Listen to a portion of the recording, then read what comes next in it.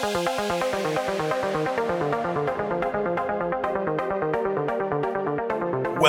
to the Minerals and Royalties Podcast, the home of CEOs and investors in the minerals and royalties space.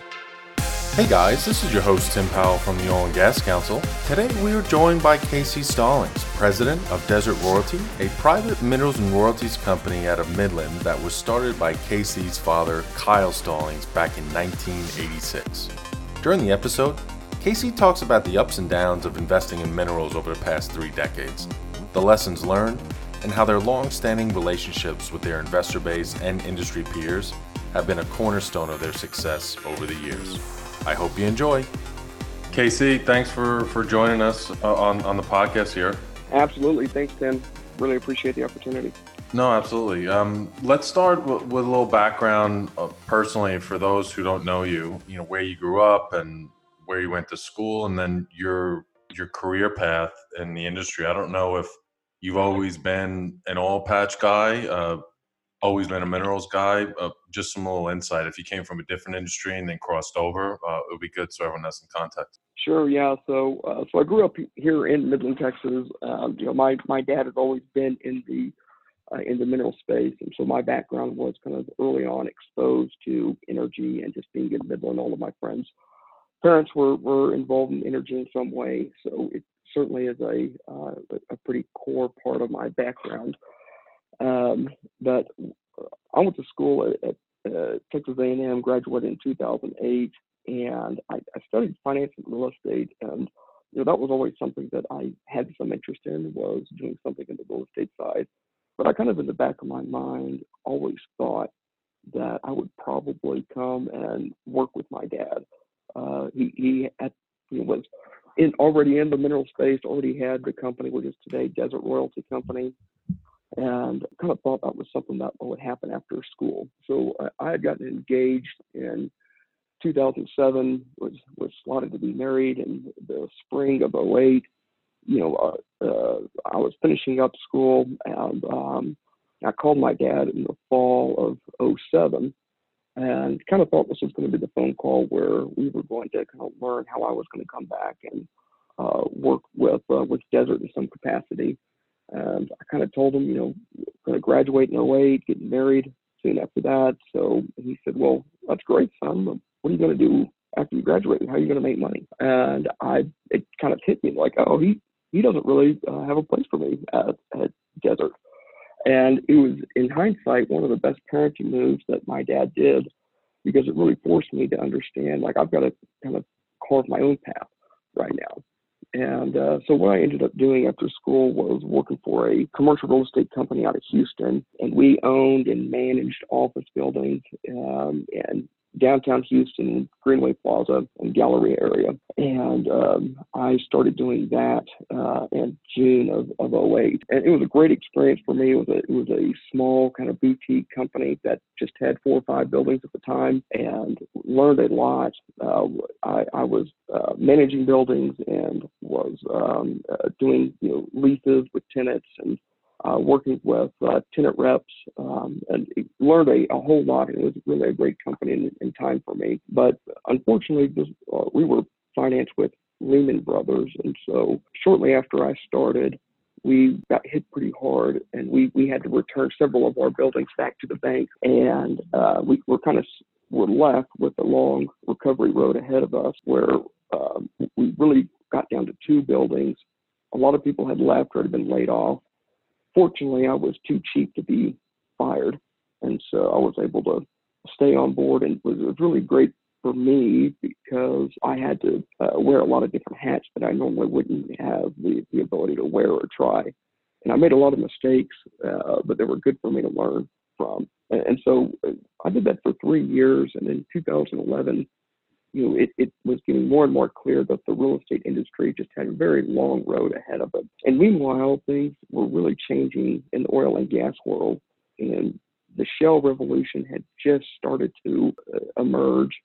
And my dad and I were talking one night, and it made a lot of sense for him to start growing his operations and we kind of started those conversations in early 2011, and then in June, my wife and I moved back to Midland and came to work for Desert Royalty Company as a landman / buyer. So that's kind of my background before really getting into the space itself, and was really beneficial for me to have something outside of oil and gas and outside of Desert Royalty Company prior to getting exposed to desert. Yeah, no, absolutely. And, I'm sure the real estate background brought some new skill sets for you to bring to the table. I mean, if you could think of any non-oil and gas industry that speaks to the minerals game, real estate is probably one of the best, right?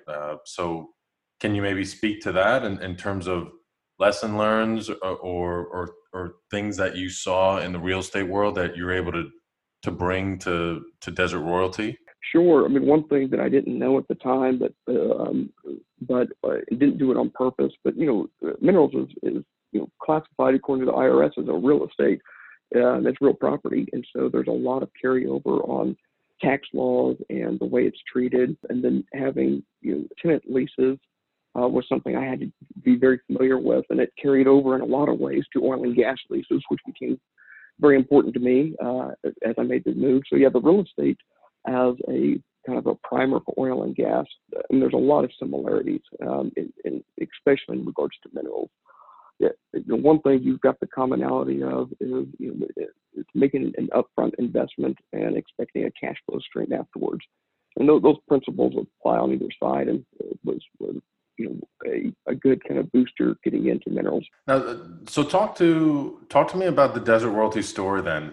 Kind of when it was started. Is it a family business, and then when you took it over, and how it's changed from 2011 to today?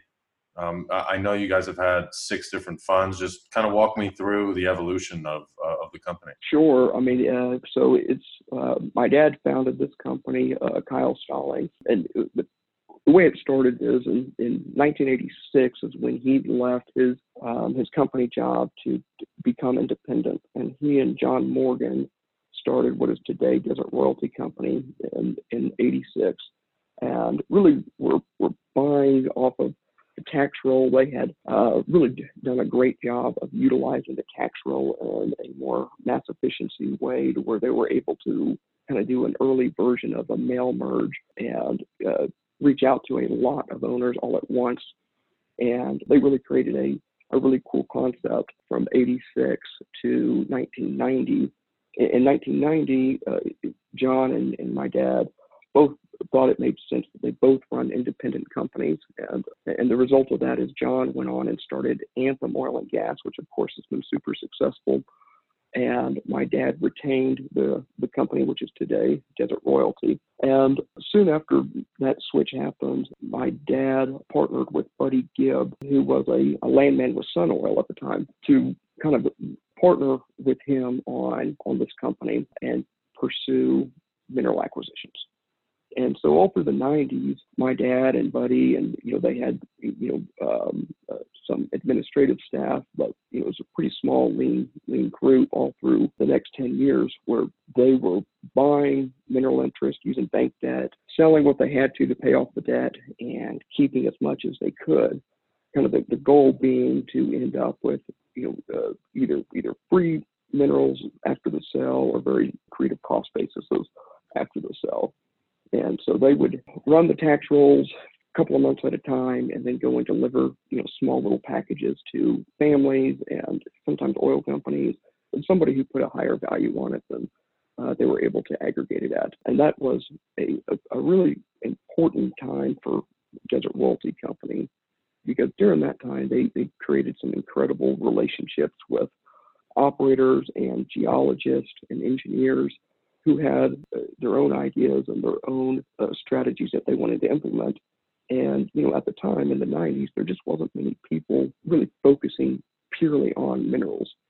And so Kyle and Buddy had the reputation of, if there's a mineral strategy, like it made sense to at least explore that with them and probably several others, but they were on a small list.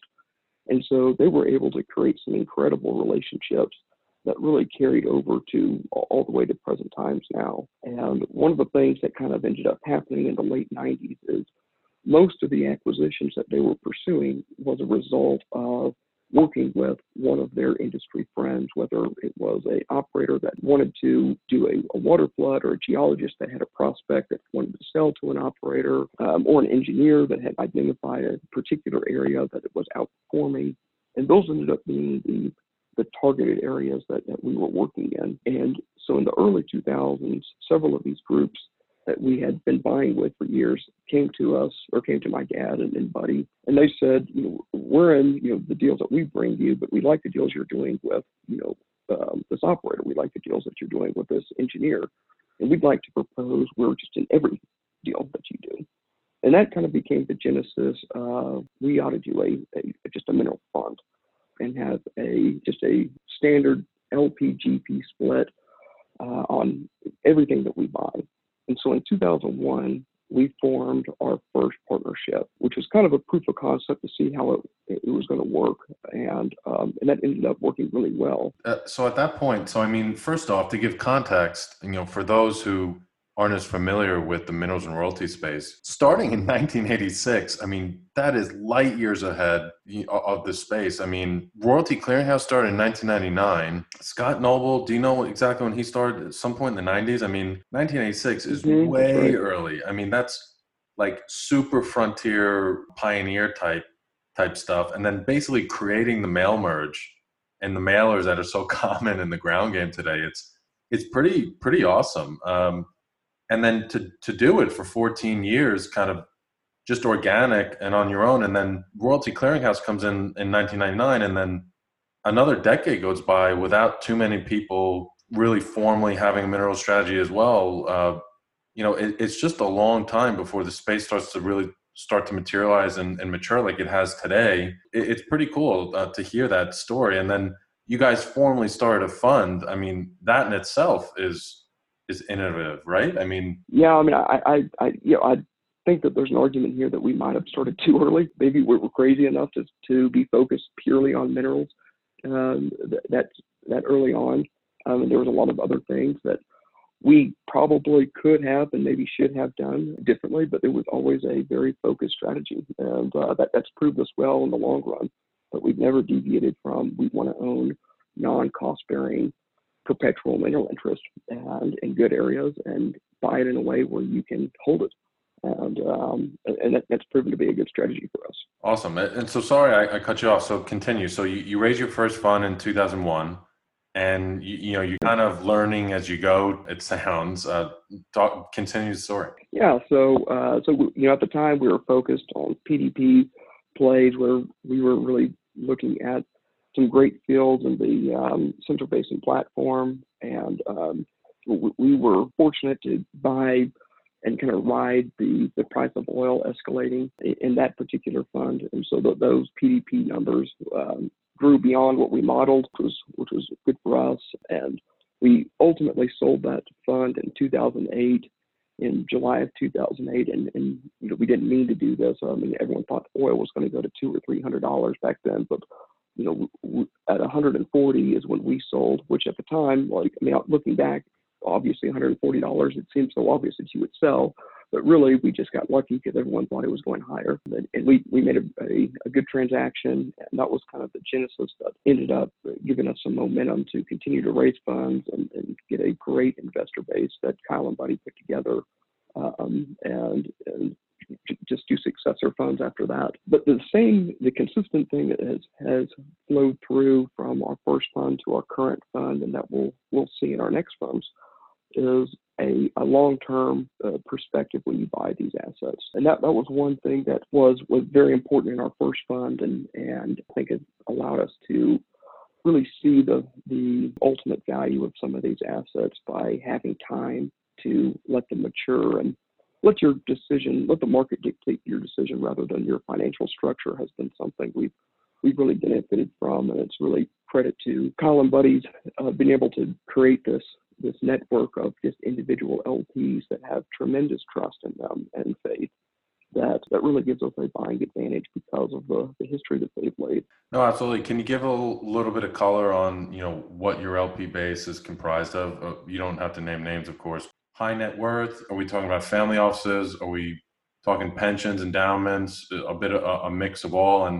And one thing I'd like to, ask is, are these primarily oil investors, oil families, or do you have some non-industry folks in the mix? It sounds like, at least in the early days, it was very much folks from Midland, personal relationships, and high net worth that had careers in oil and gas, right? Yeah, that's right, and that's definitely the foundation of it that's carried over even to today. That is still our foundation. Is most of our investors live here in Midland and are in the oil and gas business in some way. But and in that same type of investors, we have primarily in Houston and Dallas and Tyler and Austin and others as well. But that same demographic kind of has been consistent all the way through. It's private individuals that like long-term ownership in minerals, and it's either because they're in the business themselves and they can understand really easily why owning it with a long-term perspective is a creative way of owning this asset, or it's people that are not in the industry but understand minerals really well and have an appetite to get exposure to them. So, but we don't have any endowments or pensions or any type of institutional investor. It's all traditional individual LPs that have built this business, and it's really an amazing set of network that Kyle and Buddy have put together that we get to benefit from today. No, absolutely. I mean, you kind of joked around tongue in cheek about maybe you guys were too early. I think if there's one thing to pull away from that, there's going to be very few who could pull together the scale of capital you've raised, fund in, fund out, from just individuals. And so I think that for sure is because of the longevity of you guys being in the space and being one of the few for a very long time, right? No, I think you're right, and glad Kyle and Buddy had that long-term mindset in the 80s and 90s to start building that platform that would warrant where Desert is today. So let's kind of talk about. My previous question was just: are these more oil and gas professionals, individuals, families that are investing with you, or are they generalists? Let's talk to the investors and the high net worth folks out there that aren't in oil and gas, but would have the same type of investment parameters for managing their wealth. Why, can you speak to the perspective of Desert, who's acting on behalf of these types of families and individuals, why this has been such a good space? Can you compare it maybe with other types of investments out there so they can kind of understand the behavior of it? Bonds, as an example, you put your real estate hat on and kind of make some parallels there. Just as you guys go to either sell assets going forward or bring in additional folks in fundraising in the future. One of the reasons we're doing this podcast is just to educate different types of investors out there that traditionally haven't been in oil and gas, because I think there's the mineral space is a unique way to get exposure in oil and gas, and it's just a different look and feel to traditional E&P. So can you kind of speak to that in the language that a family office or a high net worth or private wealth manager might understand? Yeah, sure. I think it's important to realize that this was not really an investable industry. Probably you would say before Viper really came into the play. I mean, there was always been royalty trusts, and you could have invested in as an LP in Blackstone, or there was a barrier of entry to how you were going to get exposure to this as just a generalist investor. And today, that's much more accessible with many private funds being raised. Obviously, we've got more mineral companies that are public that you can invest in, and obviously investing in any of the energy-focused private equity companies get you exposure indirectly to this asset class. So it's not surprising, though, that it's a little bit foreign, because it was just not something that was practically investable just 5 or 6 years ago. But the reason that I think it's kind of an interesting investment today to the generalist is, the thing that I think set it apart is a one-time investment. I think is important to understand, is that investment in minerals is a capital investment into the ground and not ongoing expenses that are necessary in order to benefit from the asset that you've purchased. And I think that when you look at the historical returns, I mean, not just our company, but probably a lot of companies that bought at the right times and held for a long time, they're very accretive, especially when you look at it compared to like what interest rates are or what bonds are today. I mean, it's if you're looking for yield, minerals has been a good vehicle to do that. And I think that's one of the reasons that Viper has had so much success. It's a yield vehicle that has delivered, based on when you bought and what you did. But the fact that you can make a one-time investment and get yield, I think, is an important thing to understand about minerals specifically. Can you talk? I mean, you guys have 3 decades of exposure. I'm sure you have stuff in there from the very early days, kind of predating your funds. You've gone Yes. through the formation of the majors and super majors. Then everything's in decline and the industry's dying a bit, and then the shale revolution comes in, $140 oil, gas prices going through the roof, and LNG projects coming on. I mean, and now we're sat here today, early April 2020, with COVID-19 and a price war, kind of double black swan in one swoop. How that minerals portfolio has not only weathered the storm, but gone through different bankruptcy cycles. You're basically getting free upside on technology innovation. Would love for you to just, I mean, I'm hitting a lot of points here, but it's very, very different from the late 80s to today. But, the returns are there. You're saying it's consistent. You're not putting any additional costs in if you bought and you just held. But, how has the portfolio's performance weathered all the change? Well, yeah, I mean, I think that, we're definitely negatively impacted on some of these things as well. I mean, some of our earlier funds were heavily exposed to gas. It just seemed inconceivable to run your models at $2 gas. Like that would never happen when you buy these buys. So we definitely have investments that we've made in our funds that, because of these cycles, we wish we wouldn't have made. But that's kind of the business that we're signing up for here. Is you don't control timing, you don't control the market, things change. But the inverse of that is also true of when you buy something in the Permian Basin, because for shallow Sprayberry wells in 2004, and then it turns out that there's 4 formations beyond that you didn't pay for, didn't know about, that you get the benefit of that. And so I think on the whole, it is what makes the whole thing work if you're patient and give it enough time. And right now as we're talking, the future is extremely unknown, and when the new normal is established is something that we don't know when and what that looks like. But from our previous 30 years, a very long-term minded, focused on good quality rock and not needing immediate development as part of your success story is just crucial to being satisfied with the investments that you make. How can you speak a little bit about the Desert Royalty portfolio? I mean, being in Midland, I'm sure there's a very strong base of assets in the Permian Basin, but have you guys bought in other basins around the country? Being in the game as long as you have been, are you predominantly a PDP buying shop? Have you bought undeveloped stuff? Just a little bit of color there, and kind of going forward, what you might be focused on, things you might be open to with your industry peers, partnering on deals or things of that nature. Sure. Yeah. So I think the type of asset that we focus on is kind of dictated on where we are in the market.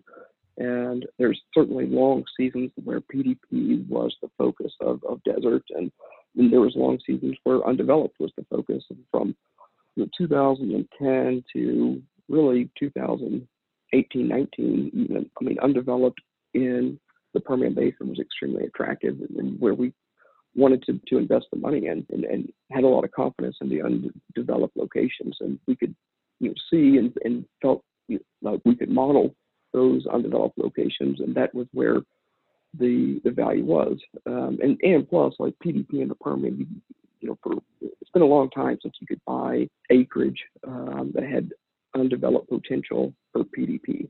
And so if you wanted to stay in the game, then you had to go beyond PDP. And maybe those days are returning. Who knows? But moving forward, I think that like that obviously gives everyone the most comfort is buying on a PDP basis. And I don't know if that's possible. I don't think it is today, right now in the Permian Basin. But I think that it probably should trend that direction. I think that it's extremely hard as a buyer to have any confidence today on what does the future look like of this investment we're making. And it's hard to feel like you're making a prudent investment on behalf of your investors right now, betting on the come. And so I think that, I really couldn't tell you what our strategy is going to be moving forward or what type of asset we're going to focus. I know that it's not going to be anything that we don't have high confidence in it being the same quality of asset that we've made for our investors, which right now means we're not buying anything. And I think that there needs to be a reset in the market, and we might be wrong, and maybe we should be buying at these slightly discounted prices today. I hope we are, but we think just giving it time for us to understand what the new world looks like is extremely important before making any big decisions. I got something to kind of just throw out there as food for thought. So, I mean, you guys are very much longer term because of your investor base. Are there certain things, I mean, there is a ton of uncertainty in the short term, but if you're kind of bullish on oil and gas minerals, you do believe at some point oil prices will return, demand will return, development will return. Are there overlying things that you put more weight in? One conversation I had recently, which I thought was interesting, is, if you look at the rock as being the most important aspect of buying right now, development, it's really difficult to figure out when stuff is going to get developed and really who's going to develop it, because there's going to be a lot of changing of the guard in the upcoming months and years with bankruptcies and consolidation. And so one thing, just as a side note to mention to investors who are listening, is that you have bankruptcy protection with minerals. If a company that is operating over your minerals goes bankrupt or gets acquired, you hold the asset into perpetuity, and then just whoever becomes the operator going forward will produce it, and then you can continue to get those checks. So in a way, if you're looking at it at a much longer tailed perspective, do you just kind of buy the best rock you can buy in the core areas that will get developed when oil prices return, and put less weight into who actually is over it now?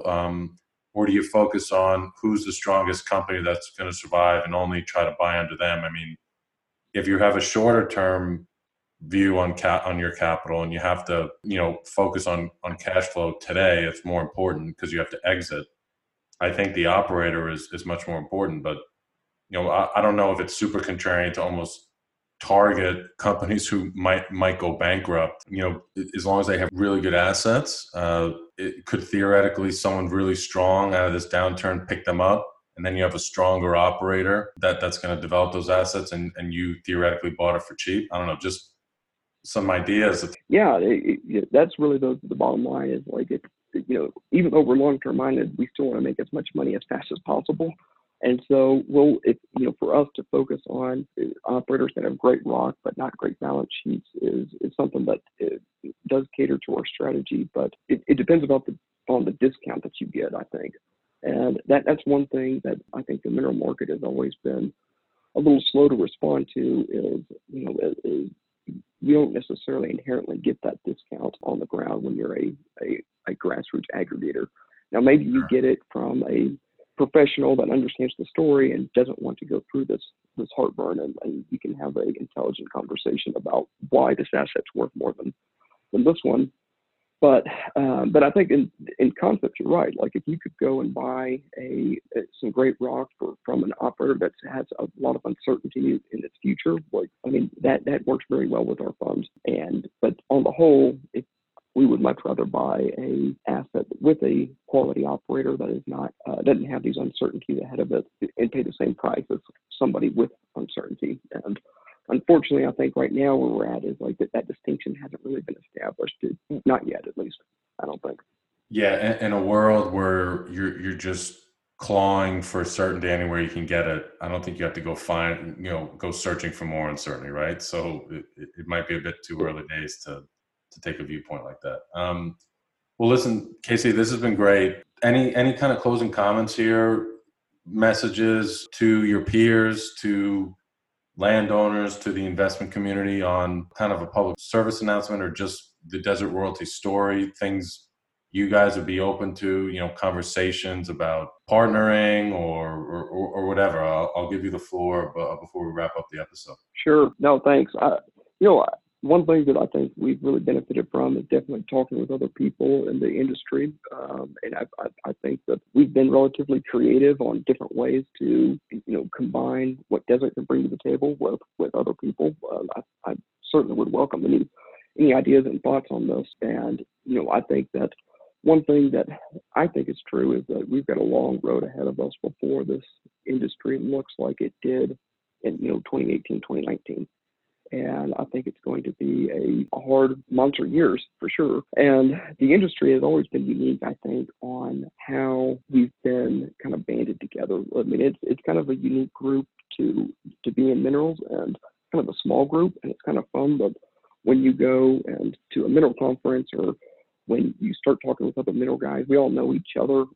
Whether you live in Midland, Houston, Dallas, Fort Worth, Austin, it's a pretty small niche group, and I would just encourage everyone to maintain that sense of community that we've had here. Because I think it's going to be tough for a lot of people, being willing to work with other companies in any way you can to get deals done. Still, I think that getting deals done is going to be a hard thing to do, and I think knowing what other companies' benefits are and using those benefits to kind of supercharge your own benefits is something that needs to be done so we can continue to transact and continue to be active in the space. But I think it's going to mean being more transparent, just willing to work together more than we ever have.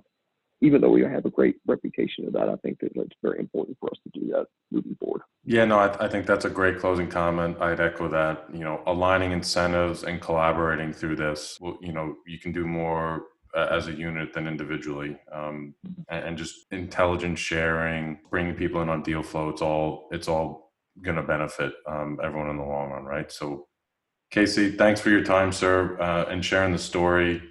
Really, really cool to have you on the podcast as the original, one of the original companies out there in the space. So keep doing what you're doing. Good luck with everything going forward with you and your family and the team, and we'll keep in touch. Thanks, Sam. Really appreciate it. Hey guys, thanks for listening to this episode of the podcast. I hope you enjoyed.